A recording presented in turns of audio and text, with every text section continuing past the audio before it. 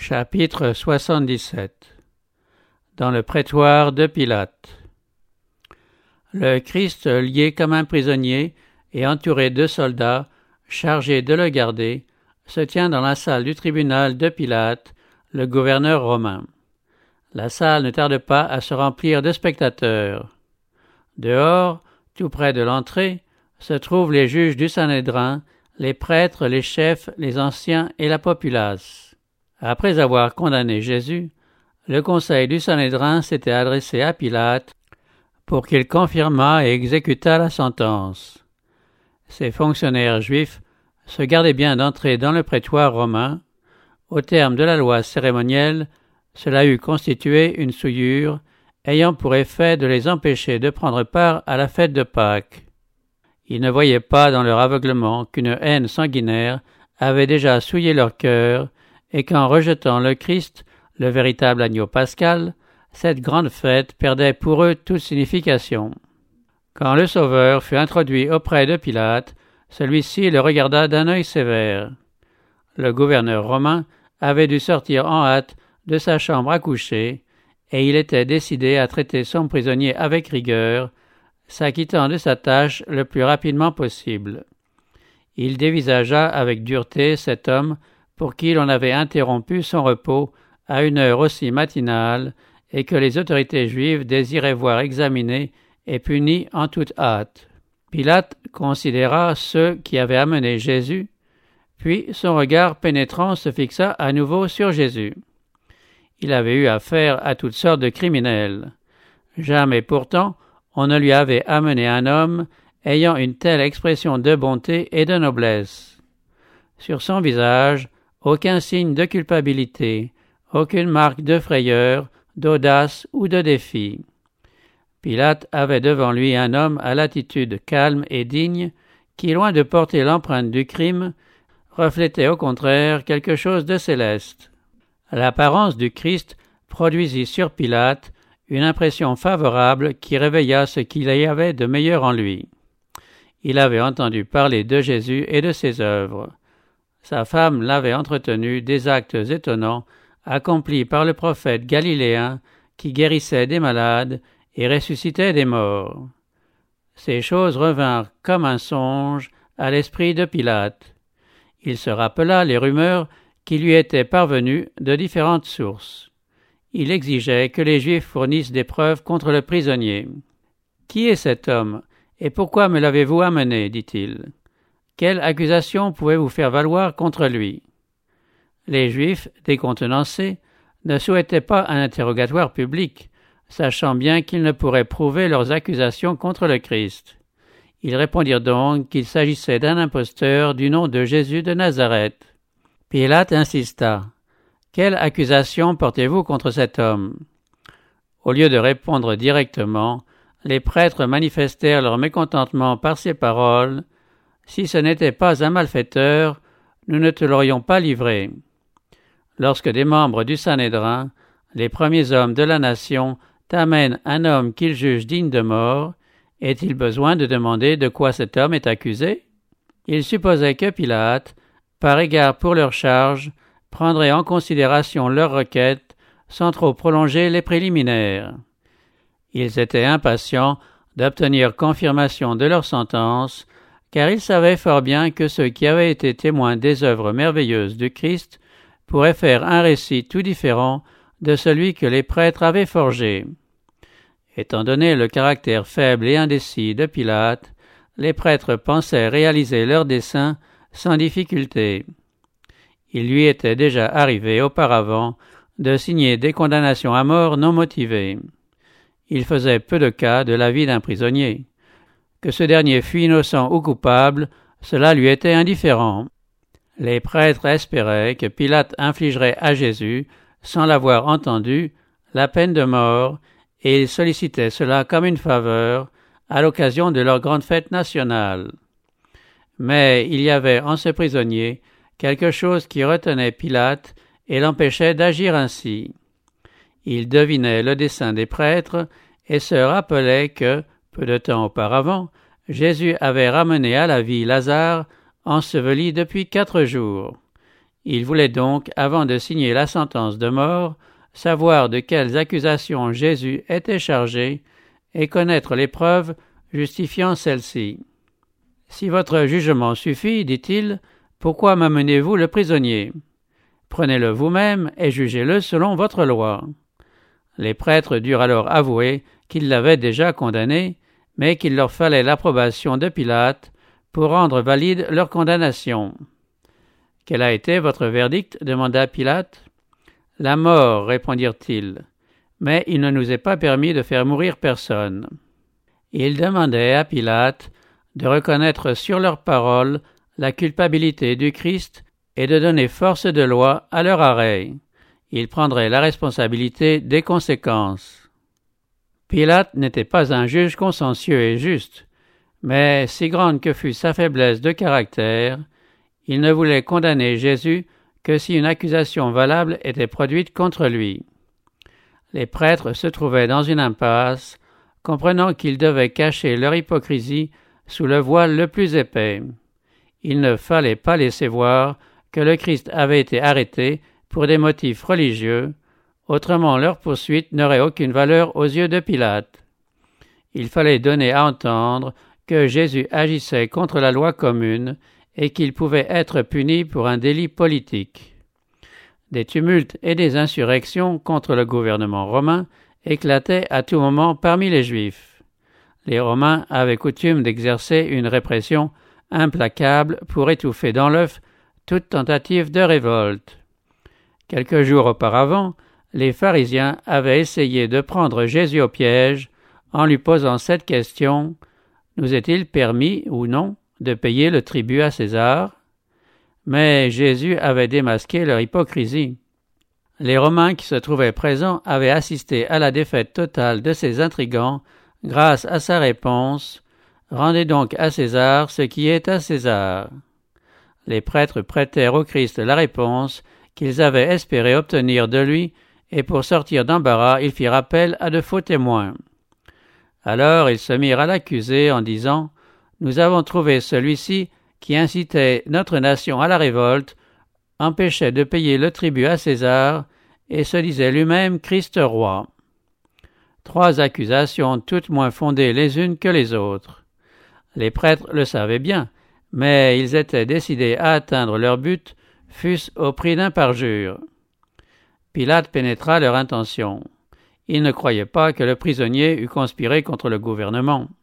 Son apparence pleine de douceur et d'humilité suffisait à démentir ces accusations. Convaincu qu'une trame avait été ourdie en vue de supprimer un innocent qui gênait les dignitaires juifs, Pilate, se tournant vers Jésus, lui demanda : « Es-tu le roi des Juifs ?» Le Sauveur répondit : « Tu le dis. » Et, ce disant, son visage s'illumina comme s'il reflétait un rayon de soleil. Ayant entendu la réponse, Caïphe et ses associés prirent Pilate à témoin que Jésus avait avoué le crime dont on l'accusait. Avec des cris tumultueux, prêtres, scribes et pharisiens demandèrent qu'il fût condamné à mort. La populace leur faisait écho et le vacarme était assourdissant. Pilate ne savait que faire. Voyant que Jésus ne répondait pas à ses accusateurs, il lui dit : « Ne réponds-tu rien ? Vois-tu ce dont ils t'accusent ? » Et Jésus ne fit plus aucune réponse. Le Christ se tenait derrière Pilate, à la vue de tous ceux qui se trouvaient dans la cour, et il entendait les insultes. Cependant, il ne répondit pas aux accusations mensongères dirigées contre lui. Toute son attitude disait assez qu'il avait le sentiment de son innocence. Les vagues furieuses qui déferlaient sur lui le laissaient impassible. On aurait dit qu'une houle impétueuse, s'élevant toujours plus haut, comme les vagues de l'océan soulevées par la tempête, se brisait autour de lui sans le toucher. Il restait silencieux, mais son silence était éloquent. Une lumière venant de l'intérieur illuminait toute sa personne. L'attitude de Jésus étonnait Pilate. Il se demandait : cet homme se désintéresse-t-il des poursuites dirigées contre lui parce qu'il ne se soucie pas de sauver sa vie ? Voyant Jésus supporter les injures et les moqueries sans se défendre, il sentait bien que l'accusé ne pouvait être aussi injuste que les prêtres en fureur. Pour savoir la vérité et se soustraire en même temps au tumulte de la foule, Pilate prit Jésus à part et l'interrogea de nouveau. « Es-tu le roi des Juifs » Jésus ne répondit pas directement. Il savait que le Saint-Esprit s'efforçait de gagner Pilate. Aussi lui donna-t-il l'occasion d'exprimer sa conviction. « Est-ce de toi-même que tu dis cela » demanda-t-il, « ou d'autres te l'ont-ils dit de moi » En d'autres termes, la question de Pilate s'inspirait-elle des accusations formulées par les prêtres ou du désir d'obtenir du Christ de la lumière? Pilate comprit, mais un sentiment d'orgueil s'éleva en son cœur. Il n'avoua pas la conviction qui s'était emparée de lui. « Moi, suis-je donc juif » dit-il.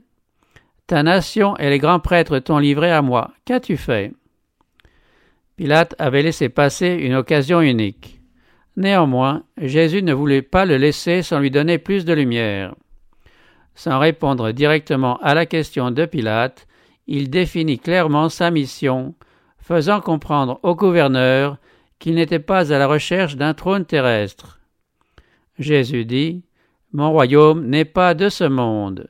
Si mon royaume était de ce monde, mes serviteurs auraient combattu pour moi, afin que je ne sois pas livré aux Juifs, mais maintenant mon royaume n'est pas d'ici-bas. » Pilate lui dit « Tu es donc roi ?» Jésus répondit « Tu le dis, je suis roi. Voici pourquoi je suis venu dans le monde, pour rendre témoignage à la vérité. Quiconque est de la vérité écoute ma voix. » Le Christ déclara que sa parole est la clé du mystère pour ceux qui sont préparés à la recevoir. Cette parole se recommandait elle-même et le secret des progrès du royaume de vérité résidait dans la puissance de cette parole. Jésus désirait faire comprendre à Pilate que son âme ruinée ne pouvait être restaurée qu'à une condition, recevoir et s'approprier la vérité. Pilate désirait connaître la vérité. Il y avait de la confusion dans son esprit. Il écoutait attentivement les paroles du Sauveur, et un vif désir naissait en son cœur de savoir ce qu'était vraiment la vérité et comment il pourrait l'obtenir. « Qu'est-ce que la vérité » demanda-t-il. Mais il n'attendit pas la réponse. Rappelé aux préoccupations du moment par le tumulte du dehors, car les prêtres réclamaient une décision immédiate, il sortit au-devant des Juifs et leur dit avec solennité « Moi, je ne trouve aucun motif contre lui. » De telles paroles, prononcées par un juge païen, étaient un violent reproche à l'adresse des chefs d'Israël qui accusaient le Sauveur avec perfidie. Quand les prêtres et les anciens eurent entendu Pilate, leur déception et leur colère ne connurent plus de bornes. Ils s'étaient donné tant de peine et avaient si longtemps attendu cette occasion. En voyant que Jésus avait quelque chance d'être relâché, ils furent prêts à le mettre en pièces. Bruyamment, ils menacèrent Pilate des censures du gouvernement romain, lui reprochant de refuser de condamner Jésus qui, disait-il, s'était élevé contre César. On entendit des voix irritées déclarer que l'influence séditieuse de Jésus était connue dans tout le pays. Les prêtres disaient « Il soulève le peuple en enseignant dans toute la Judée depuis la Galilée où il a commencé jusqu'ici. » Pilate n'avait aucunement l'intention de condamner Jésus. Il savait que les Juifs étaient poussés par la haine et par leurs préjugés. Il connaissait son devoir. La justice voulait que le Christ fût immédiatement relâché. Mais Pilate redoutait le mauvais vouloir du peuple. S'il refusait de leur livrer Jésus, une révolte éclaterait, et cette perspective l'effrayait. Apprenant que le Christ venait de Galilée, il pensa l'envoyer à Hérode, le gouverneur de cette province, qui se trouvait alors à Jérusalem. Pilate espérait ainsi se décharger sur Hérode de la responsabilité du procès. Il y voyait en même temps une bonne occasion de mettre fin à une vieille querelle qui existait entre lui et Hérode. En effet, ses prévisions se réalisèrent. Les deux magistrats devinrent amis à l'occasion du procès du Sauveur. Pilate remit Jésus entre les mains des soldats, et une foule moqueuse et insultante l'accompagna au tribunal d'Hérode. Lorsqu'Hérode vit Jésus, il en eut une grande joie. Il ne s'était encore jamais trouvé en présence du Sauveur, mais depuis quelque temps il désirait le voir à cause de ce qu'il avait entendu dire de lui, et il espérait lui voir faire quelque miracle. Cet Hérode s'était souillé les mains en répandant le sang de Jean-Baptiste. Quand pour la première fois il avait entendu parler de Jésus, il avait été frappé de terreur et avait dit « Ce Jean que j'ai fait décapiter, c'est lui qui est ressuscité. C'est pour cela qu'il a le pouvoir de faire des miracles. » Cependant, Hérode désirait voir Jésus. Il voyait là une occasion de sauver la vie de ce prophète. Le roi espérait ainsi bannir pour toujours de sa mémoire le souvenir de cette tête ensanglantée qu'on lui avait apportée sur un plateau. Il désirait aussi satisfaire sa curiosité. Il pensait que si on faisait entrevoir au Christ la possibilité d'une délivrance, il serait disposé à faire tout ce qu'on lui demanderait. Un groupe nombreux de prêtres et d'anciens avait accompagné Jésus chez Hérode. Quand le Sauveur fut introduit, ces dignitaires, très excités, formulèrent leurs accusations contre lui. Mais Hérode ne leur prêta guère d'attention.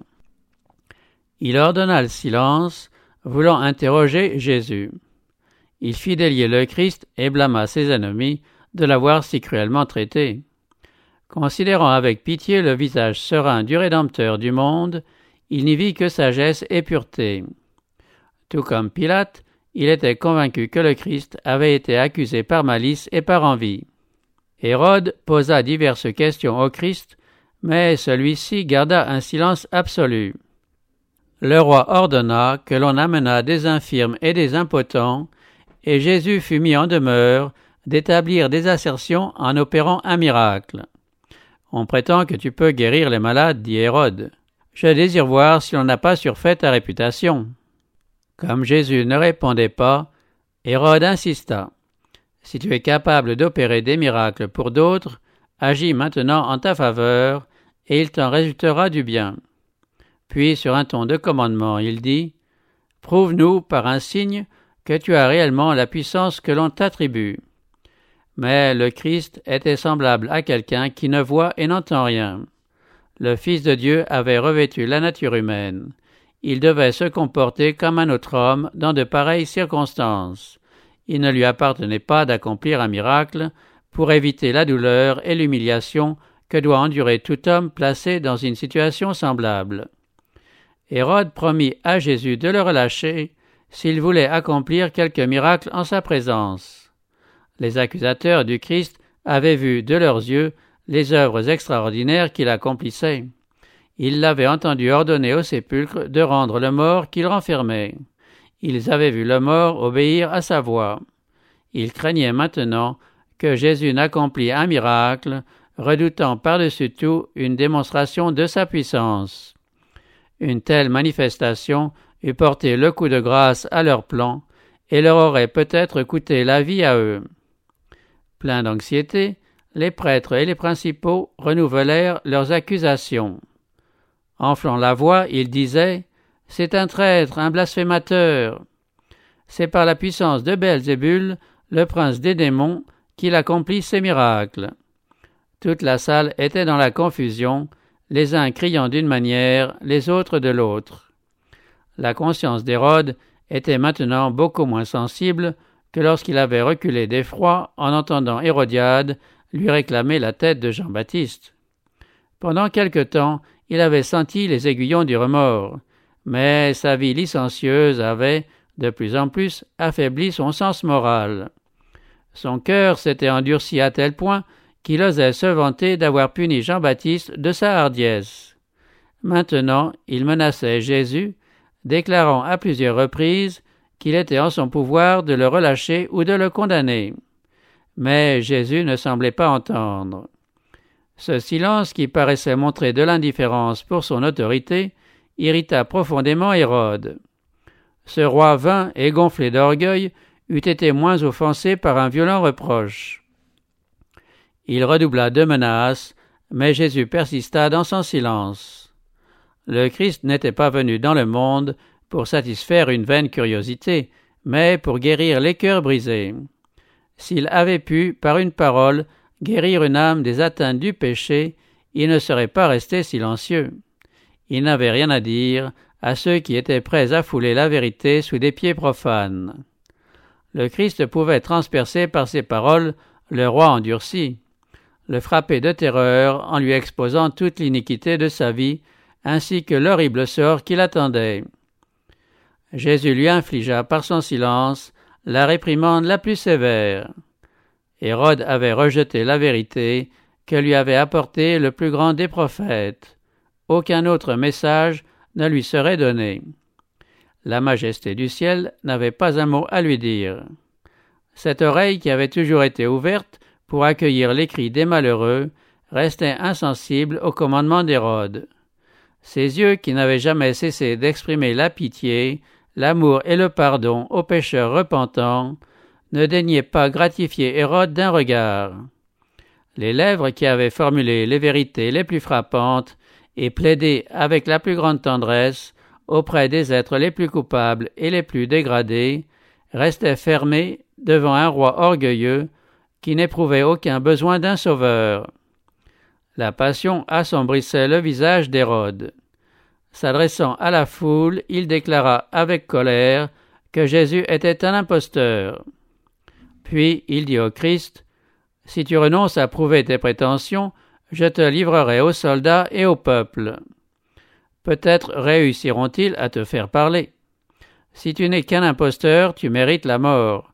Si tu es le Fils de Dieu, sauve-toi en opérant un miracle. » Il avait à peine dit cela que l'on se précipita sur le Christ. Les spectateurs, semblables à des bêtes féroces, se jetèrent sur Jésus, se l'arrachant des mains. Hérode, pour humilier le Fils de Dieu, se joignit à la populace. Si les soldats romains n'avaient repoussé ces furieux, le Sauveur eût été mis en pièces. Hérode, avec son escorte militaire, le traita avec mépris, et après s'être moqué de lui et l'avoir revêtu d'un habit magnifique, il le renvoya à Pilate. Les soldats romains ajoutaient leur mauvais traitement à tous ceux déjà subis. Mais la divine patience de Jésus ne faillit point. Les persécuteurs du Christ avaient jugé Jésus à leur mesure. Ils se l'étaient représenté aussi vil qu'eux-mêmes. Derrière toutes les apparences du moment, une autre scène se présenta, une scène glorieuse qu'ils apercevront tous un jour. Il s'en trouva quelques-uns qui tremblèrent en la présence du Christ. Tandis que la foule grossière s'inclinait devant lui par dérision, quelques-uns de ceux qui s'étaient avancés avec la même intention s'en retournèrent, muets de frayeur. Hérode se sentait convaincu. Les derniers rayons de la lumière de la grâce brillaient sur son cœur insensible. Il sentait qu'il n'avait pas devant lui un homme ordinaire, car la divinité éclatait à travers l'humanité.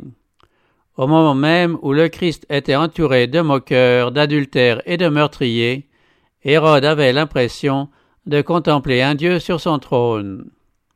Si endurci qu'il fût, Hérode n'osa pas ratifier la condamnation du Christ et préféra se décharger de cette terrible responsabilité en renvoyant Jésus au tribunal romain. Pilate éprouva beaucoup de déception et de déplaisir lorsque les Juifs revinrent avec leurs prisonniers. Il leur demanda d'un ton impatient ce qu'ils voulaient de lui, leur rappelant qu'il avait déjà interrogé Jésus et n'avait trouvé en lui aucun mal. Il leur dit qu'il s'était borné à formuler des plaintes à son sujet sans réussir à établir une seule preuve à sa charge. Hérode, le tétrarque de la Galilée, qui était de leur nation, n'avait lui non plus rien trouvé dans l'accusé qui méritât la mort. « Je le relâcherai donc après l'avoir fait châtier », ajouta Pilate.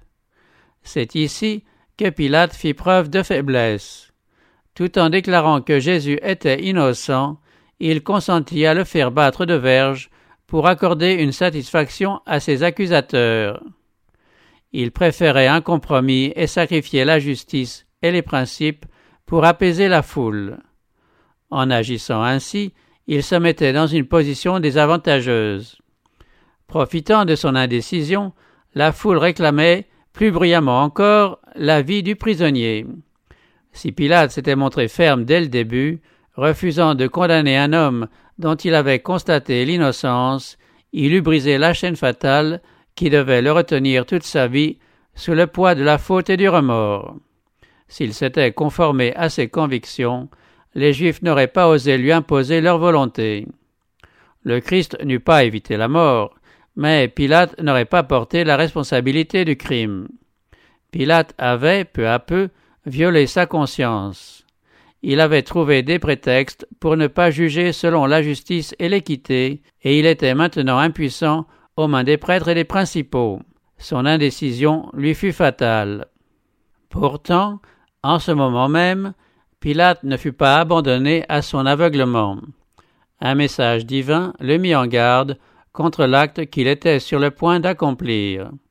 En réponse à la prière du Christ, la femme de Pilate avait reçu la visite d'un ange du ciel. Le Sauveur lui était apparu en songe et elle avait conversé avec lui. Bien qu'elle ne fût pas juive, la femme de Pilate n'avait eu aucun doute au sujet du caractère et de la mission de Jésus. Elle savait qu'il était le prince de Dieu. Elle l'avait vu dans la salle du tribunal pendant qu'on l'interrogeait, alors que les mains divines étaient étroitement liées comme celles d'un criminel. Elle avait été témoin de la besogne impie accomplie par Hérode et ses soldats et avait entendu les accusations furieuses des prêtres et des anciens, remplies d'envie et de malice. Elle avait entendu les paroles « Nous avons une loi, et d'après cette loi, il doit mourir ». Elle avait vu Pilate livrer Jésus à la flagellation après avoir déclaré « Je ne trouve aucun motif contre lui ». Elle l'avait vu condamner le Christ et le remettre à ses meurtriers. Elle avait vu la croix dressée sur le calvaire, dans l'obscurité répandue soudain sur la terre, tandis que retentissait le cri mystérieux « Tout est accompli ». Ensuite, une autre scène s'était présentée à ses yeux. Le Christ, assis sur le grand trône blanc, alors que la terre chancelait dans l'espace et que les meurtriers du Sauveur s'enfuyaient loin de sa présence glorieuse. Elle se réveilla en poussant un cri d'horreur et écrivit aussitôt à Pilate un message d'avertissement. Alors que Pilate hésitait sur ce qu'il devait faire, un messager traversa la foule et lui remit la lettre de sa femme ainsi conçue. « Ne te mêle pas de l'affaire de ce juste, car aujourd'hui j'ai beaucoup souffert en songe à cause de lui. » Pilate pâlit. Il ne savait que décider au milieu de ses émotions contradictoires. Mais pendant qu'il déférait ainsi, les prêtres et les principaux en profitaient pour enflammer davantage les esprits. Pilate, se voyant forcé d'agir, songea à une coutume dont il pensa faire un expédient pour relâcher le Christ. Il était d'usage à cette fête de relâcher un prisonnier au choix du peuple. C'était une coutume d'invention païenne, et bien qu'il n'y eût pas une ombre de justice en cela, les Juifs y tenaient beaucoup. Un prisonnier du nom de Barabbas se trouvait alors sous le coup d'une condamnation à mort entre les mains des autorités romaines. Cet homme s'était donné pour le Messie.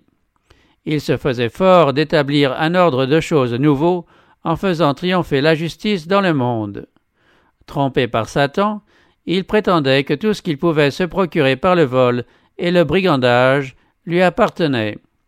Il avait fait de grandes choses par le pouvoir de Satan et s'était ainsi donné une suite nombreuse avec laquelle il avait provoqué une sédition contre le gouvernement romain. Sous le couvert de l'enthousiasme religieux, c'était un scélérat endurci qui s'acharnait à commettre des actes de rébellion et de cruauté. Pilate espérait éveiller dans le peuple un sentiment de justice en lui laissant le choix entre cet homme et le Sauveur innocent.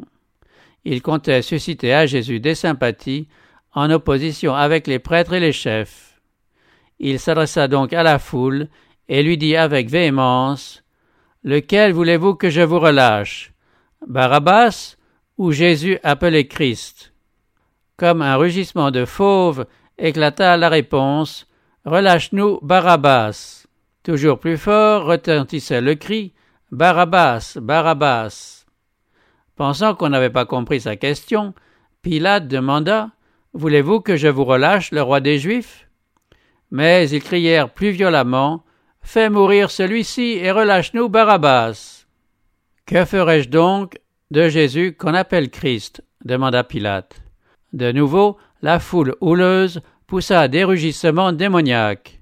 De vrais démons en forme humaine se trouvaient dans la foule. Quelle autre réponse eût-on pu attendre de celle-ci? Qu'il soit crucifié. Pilate n'avait pas prévu que les choses en arriveraient là. Il lui répugnait de livrer un innocent à la mort la plus ignominieuse et la plus cruelle. Lorsque le tumulte se fut apaisé, il dit au peuple « Mais quel mal a-t-il fait ?» Il était trop tard pour argumenter encore. Ce qu'on voulait, ce n'était pas des preuves de l'innocence de Christ, c'était sa condamnation. Pilate fit un nouvel effort pour le sauver. Il leur dit pour la 3e fois « Quel mal a-t-il fait? Je n'ai rien trouvé en lui qui mérite la mort. Je le relâcherai donc après l'avoir fait châtier. » Ces paroles ne firent que décupler la frénésie du peuple. « Crucifie-le, crucifie-le » crièrent-ils. Leur rage soulevé par l'indécision de Pilate grondait toujours plus fort. On se saisit de Jésus, exténué de fatigue et tout couvert de meurtrissures, et on le frappa de verges en présence de la multitude. Les soldats amenèrent Jésus dans l'intérieur de la cour, c'est-à-dire dans le prétoire, et appelèrent toute la cohorte. Ils le revêtirent de pourpre et posèrent sur sa tête une couronne d'épines tressées. Puis ils se mirent à le saluer. « Salut, roi des Juifs !» Et ils crachaient sur lui et fléchissaient les genoux pour se prosterner devant lui. De temps en temps, quelque énergumène lui arrachait le roseau qu'on avait placé entre ses mains et en frappait la couronne qui entourait son front, enfonçant les épines dans ses tempes et en faisant jaillir du sang qui inondait son visage. Cieux tressaillez, terre soit étonnée. Voici les oppresseurs et l'opprimé. Une foule furieuse entoure le Sauveur du monde. Les moqueries et les sarcasmes se mêlent aux jurons les plus grossiers. La foule insensible déblatère sur sa naissance humble et sa vie modeste. On tourne en ridicule son titre de fils de Dieu. La plaisanterie vulgaire et le rire insultant passent de bouche en bouche. Satan est à la tête de la foule qui maltraite cruellement le Sauveur. Son but était de pousser Jésus à la vengeance si possible ou de l'obliger à se sauver par un miracle, détruisant ainsi le plan du salut. Une seule tache sur sa vie humaine, une défaillance de son humanité devant l'épreuve redoutable, et l'agneau de Dieu n'était plus qu'une offrande imparfaite, la rédemption de l'homme échouait. Mais celui qui aurait pu appeler l'armée céleste à son aide, celui qui aurait pu chasser la foule terrorisée par le déploiement de sa majesté divine, se soumit dans le calme le plus parfait aux injures et aux outrages les plus grossiers. Les ennemis du Christ lui avaient demandé d'accomplir un miracle, prouvant sa divinité. Ils avaient devant eux une démonstration bien plus concluante que celle qu'ils avaient cherchée. La cruauté faisait descendre ces tortionnaires au-dessous du niveau de l'humanité et les rendait semblables à Satan, tandis que la douceur et la patience de Jésus l'élevaient bien au-dessus de l'humanité et prouvaient sa parenté avec Dieu. Son abaissement était le gage de son exaltation. Les gouttes de sang qui, de ses tempes blessées, coulaient sur son visage, annonçaient qu'il serait oint avec une huile d'allégresse en qualité de souverain sacrificateur. La fureur de Satan était grande de voir que tous les mauvais traitements infligés au Sauveur ne lui arrachaient pas le moindre murmure. Bien qu'ayant revêtu la nature humaine, Jésus était soutenu par une force divine et ne s'écartait en aucune façon de la volonté de son Père. En livrant Jésus à la flagellation et aux moqueries, Pilate espérait provoquer la pitié de la foule. Il supposait que ce châtiment lui paraîtrait suffisant. Même la malice des prêtres, se disait-il, serait satisfaite. Les Juifs avaient le sentiment bien net de la faiblesse de celui qui punissait ainsi un homme qu'il venait de déclarer innocent. Il était clair que Pilate s'efforçait de sauver la vie du prisonnier, mais ils étaient bien décidés à s'opposer à ce que Jésus fût relâché. Ils se disaient « Pour nous plaire, Pilate l'a fait battre de verges. Si nous tenons bon, nous finirons par obtenir gain de cause. » Pilate fit amener Barabbas dans la cour. Puis il présenta les deux prisonniers côte à côte, et désignant le Sauveur, il dit d'une voix suppliante et solennelle « Voici l'homme, je vous l'amène dehors, afin que vous sachiez que je ne trouve aucun motif contre lui. » Le Fils de Dieu était là, portant la couronne d'épines et le vêtement royal, dont par dérision on l'avait couvert. Nu jusqu'à la ceinture, son dos montrait les marques des coups de verge, longues et profondes plaies d'où le sang coulait en abondance. L'épuisement et la douleur se lisaient sur sa face ensanglantée, mais l'expression de celle-ci n'avait jamais été aussi belle. Le Sauveur n'offrait pas à ses ennemis la vue d'un visage troublé. Chacun de ses traits traduisait la bonté, la résignation et la plus tendre pitié à l'égard de ses bourreaux. Aucune ombre de lâcheté dans ses manières, mais la force et la noblesse de la longanimité. Le prisonnier qui se tenait à ses côtés présentait un vif contraste avec lui. Toute l'apparence de Barabbas trahissait aux yeux de tous le scélérat endurci qu'il était. Quelques-uns des spectateurs ne pouvaient retenir leurs larmes. Leur cœur se remplissait de sympathie pour Jésus. Il n'était pas jusqu'aux prêtres et aux chefs qui ne fussent convaincus que le Christ était vraiment ce qu'il déclarait être. Tous les soldats romains qui entouraient le Christ n'étaient pas également endurcis. Quelques-uns cherchaient vainement sur son visage la preuve qu'il était coupable ou dangereux. De temps en temps, ils jetaient un regard de mépris à Barabbas qu'il ne fallait pas beaucoup de perspicacité pour juger. Puis leurs yeux se posaient de nouveau sur celui dont on faisait le procès. On contemplait avec des sentiments de pitié profonde le divin martyr. La soumission silencieuse du Christ laissa dans les esprits un souvenir ineffaçable. Chacun devait, un jour, ou bien le reconnaître comme le Christ, ou bien sceller sa propre destinée en le rejetant. La patience du Sauveur, lequel ne faisait entendre aucune plainte, remplissait Pilate d'étonnement. Il était sûr que la vue de cet homme, en contraste avec Barabbas, susciterait la compassion des Juifs. Il ne connaissait pas la haine fanatique des prêtres pour celui qui, étant la lumière du monde, avait dévoilé leurs ténèbres et leurs erreurs. Tous vociféraient éperdument, avec les prêtres et les principaux qui avaient excité leur fureur, « Crucifie-le, crucifie-le » Impatienté par cette cruauté rebelle à tous les raisonnements, Pilate cria désespéré « Prenez-le vous-même et crucifiez-le, car moi je ne trouve pas de motif contre lui. » Bien qu'habitué à des scènes de cruauté, le gouverneur romain était touché de sympathie pour ce prisonnier accablé de souffrance qui, condamné et flagellé, le front saignant et le dos lacéré, gardait l'attitude d'un roi sur le trône. Mais les prêtres firent cette déclaration « Nous avons une loi, et selon la loi il doit mourir, parce qu'il s'est fait fils de Dieu. » Pilate eut un frémissement. Il n'avait pas une juste conception du Christ et de sa mission. Pourtant, il croyait vaguement en un Dieu et en des êtres supérieurs à l'humanité. Une pensée qui avait déjà traversé son esprit prit maintenant à ses yeux une forme plus définie.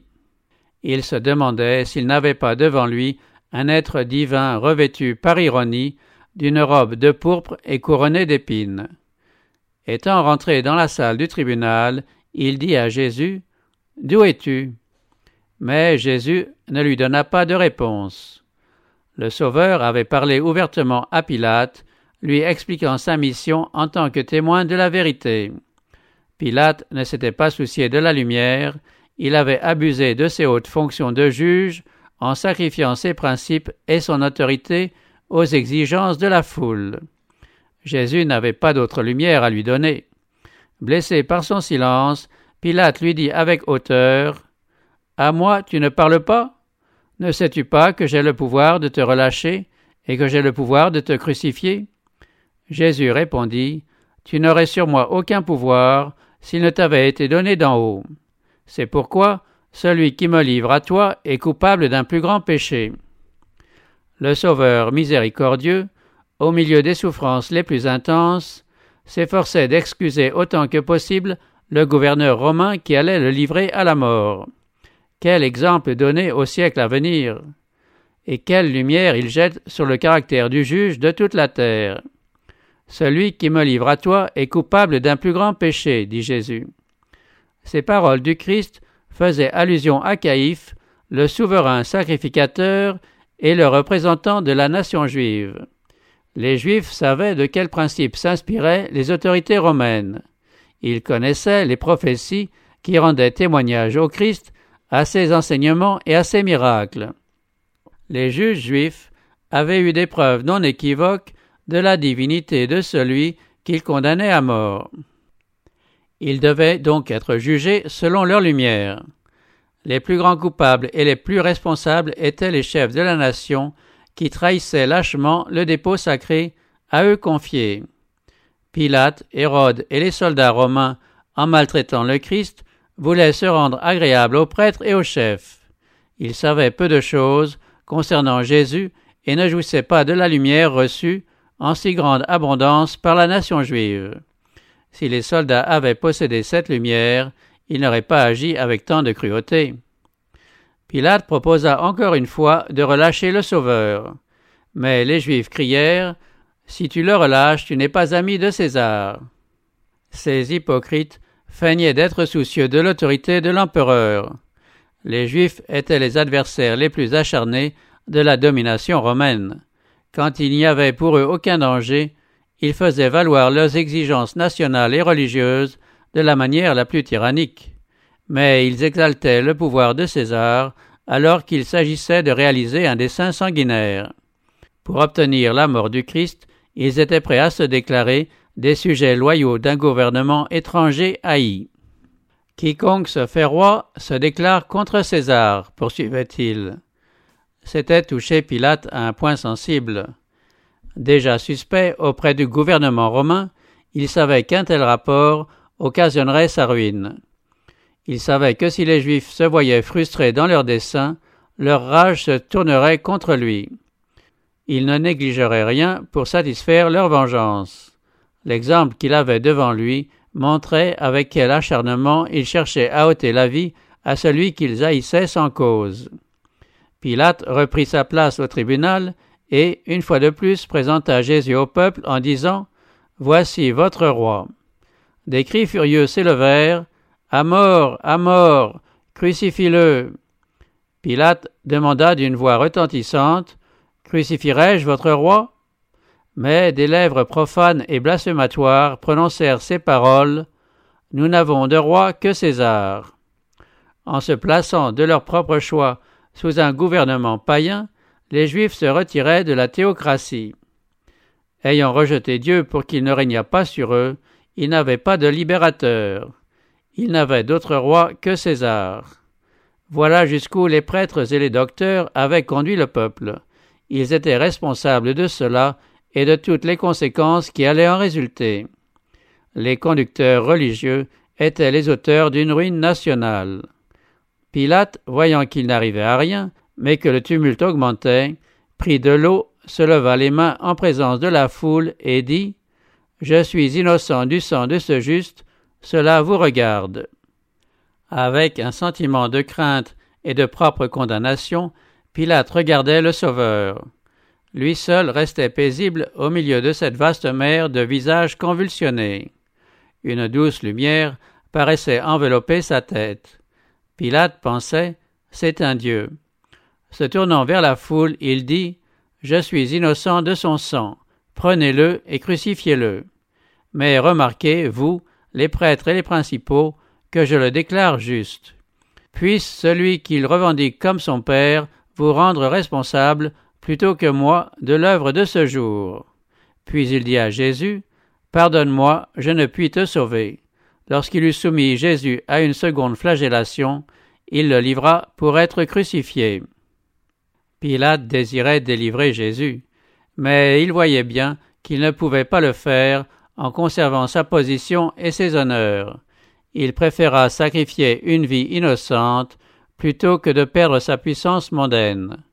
Combien il y en a qui, pour éviter une perte ou une souffrance, sacrifient les principes de la même manière. La conscience et le devoir montrent un chemin, l'intérêt personnel en montre un autre. On est entraîné par le courant dans une mauvaise direction, et quiconque accepte des compromis avec le mal est précipité dans les épaisses ténèbres du crime. Pilate céda aux exigences de la foule. Plutôt que de risquer sa situation, il livra Jésus pour qu'il fût crucifié. Cependant, en dépit de ses précautions, il fut dépouillé de ses honneurs, privé de ses hautes fonctions. Bourrelé de remords et blessé dans son orgueil, il mit fin à sa vie peu de temps après la crucifixion. Tous ceux qui transigent avec le péché ne récolteront que douleur et ruine. Il y a telle voie qui semble droite à l'homme et dont l'issue aboutit à la mort. Quand Pilate se fut déclaré innocent du sang du Christ, Caïphe s'écria sur un ton de défi « Que son sang retombe sur nous et sur nos enfants ». Les prêtres et les chefs, d'abord, puis la foule entière, firent écho à ce cri terrible, et ce fut comme un rugissement inhumain. Tout le peuple répondit « Que son sang retombe sur nous et sur nos enfants ». Le peuple d'Israël avait fait son choix. Désignant Jésus, il avait dit « Non, pas lui, mais Barabbas ». Barabbas, le brigand et le meurtrier, représentaient Satan. Le Christ représentait Dieu. Le Christ avait été rejeté, Barabbas avait été choisi, ils allaient avoir Barabbas. En faisant un tel choix, ils acceptaient celui qui a été menteur et homicide dès le commencement. Satan était désormais leur chef. C'est lui qui allait dicter ses volontés à la nation. Ils accompliraient ses œuvres, ils auraient à supporter son gouvernement. Ce peuple qui préférait Barabbas au Christ devait éprouver la cruauté de Barabbas aussi longtemps que le temps durerait. En regardant l'agneau de Dieu battu et humilié, les Juifs avaient dit « Que son sang retombe sur nous et sur nos enfants ». Ce terrible cri monta jusqu'au trône de Dieu. Cette sentence prononcée sur eux-mêmes fut inscrite dans le ciel. Cette prière a été entendue. Le sang du Fils de Dieu est resté comme une malédiction perpétuelle sur leurs enfants et sur les enfants de leurs enfants. Ceci s'est accompli d'une manière effroyable lors de la destruction de Jérusalem et d'une façon non moins affreuse dans les conditions de vie imposées à la nation juive pendant 18 siècles. Un sarment retranché du cep, un sarment mort et stérile, bon seulement à être ramassé et jeté au feu. D'un pays à l'autre, à travers le monde, et de siècle en siècle, mort par ses fautes et par ses péchés. Cette prière sera exaucée d'une manière encore plus effroyable au grand jour du jugement. Les hommes verront le Christ revenir sur la terre, non plus comme un prisonnier entouré de canailles, mais comme le roi du ciel. Le Christ viendra avec sa propre gloire, avec la gloire de son Père et avec la gloire de ses saints anges.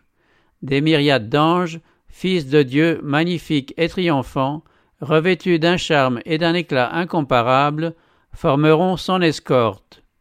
Il s'assiera sur le trône de sa magnificence, et les nations seront rassemblées devant lui.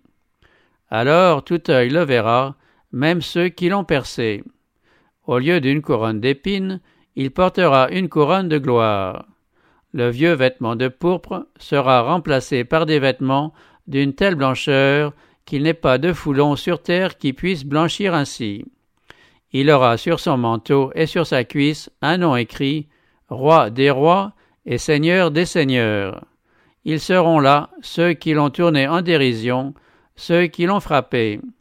Les prêtres et les chefs reverront la scène qui s'est déroulée dans le tribunal. Chaque circonstance se présentera à eux comme gravée en lettres de feu. Alors ceux qui ont dit que son sang retombe sur nous et sur nos enfants recevront l'exaucement de leurs prières. Tout l'univers saura et comprendra. Les hommes verront contre qui ils ont fait la guerre, eux, êtres pauvres, faibles et bornés. dans leur détresse et leur épouvante, ils diront aux montagnes et aux rochers, « Tombez sur nous et cachez-nous loin de la face de celui qui est assis sur le trône et de la colère de l'agneau, car le grand jour de leur colère est venu, et qui pourrait subsister ?»